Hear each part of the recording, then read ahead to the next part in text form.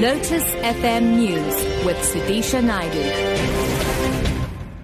It's 10 o'clock. Good morning. 11 children have been injured when the school bus they were travelling in collided with a bakkie in Parkview, north of Johannesburg. Emergency Med's Danielle Dooley says 5 people travelling in the bakkie were also treated on scene for injuries. The 16 patient injuries range from minor to moderate. It is believed both vehicles were travelling north on Jan Smuts when the bus turned in front of the bakkie, resulting in it being T-boned. Police were on scene to investigate the cause of the collision. Some parents of learners at the Roodepoort Primary School west of Johannesburg have denied that disruption of classes is as a result of racism. They've reiterated their call for the principal and 2 deputies at the school to step down, citing corruption and financial mismanagement. They're demanding that the school be reopened. Gauteng Premier David Makhura has temporarily closed the school. Some learners are being taught at the Lufereng temporary facility in Soweto. This community member says the dispute at the school is not racially motivated. This is not about racism. There's black children that attend the school over here. There were black teachers all the years. But since this principal came in, this is where the trouble has started. The shrine hit by Monday's deadly blast at the Thai capital has reopened.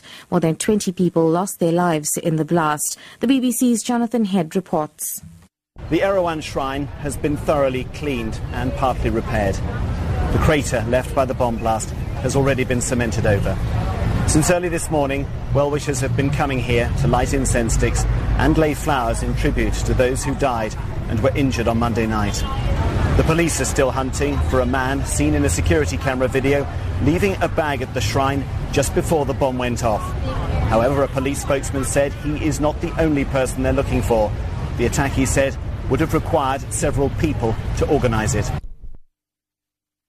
And finally, South Africa will lead the implementation of U.S. President Barack Obama's grand plan for the expansion of his Young African Leadership Initiative. This after the U.S. Ambassador to South Africa, Patrick Gaspard, and UNISA's Vice-Chancellor, Professor Mandla Makhanya, signed a four-year funding agreement. It will enable the university to establish and implement the initiative's Regional Leadership Center in Southern Africa. Ambassador Gaspard says President Obama is very passionate about the initiative. It's not a temporary program, and the award that we just signed today is for 4 years. And one of the reasons why I acknowledge our private sector partners is there's every intention on the part of the United States, UNISA, and other partners to make this sustainable over the long haul. Top story, 11 children have been injured when the school bus they were travelling in collided with a bakkie in Parkview, north of Johannesburg. For Lotus FM News, I'm Sudisha Naidu. I'll be back at 11. We have 2 funeral announcements. The funeral service of Chatrick Vernon Mudley of Newlands West takes place today.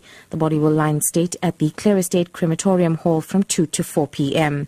And the funeral service of Ramjuan J. Nandu of Persad Road in Clarewood will take place today. The body will lie in state from 11 to 12:30 at the Clare Estate Crematorium Hall for cremation at 1 p.m. Our sincere condolences goes out to the bereaved families.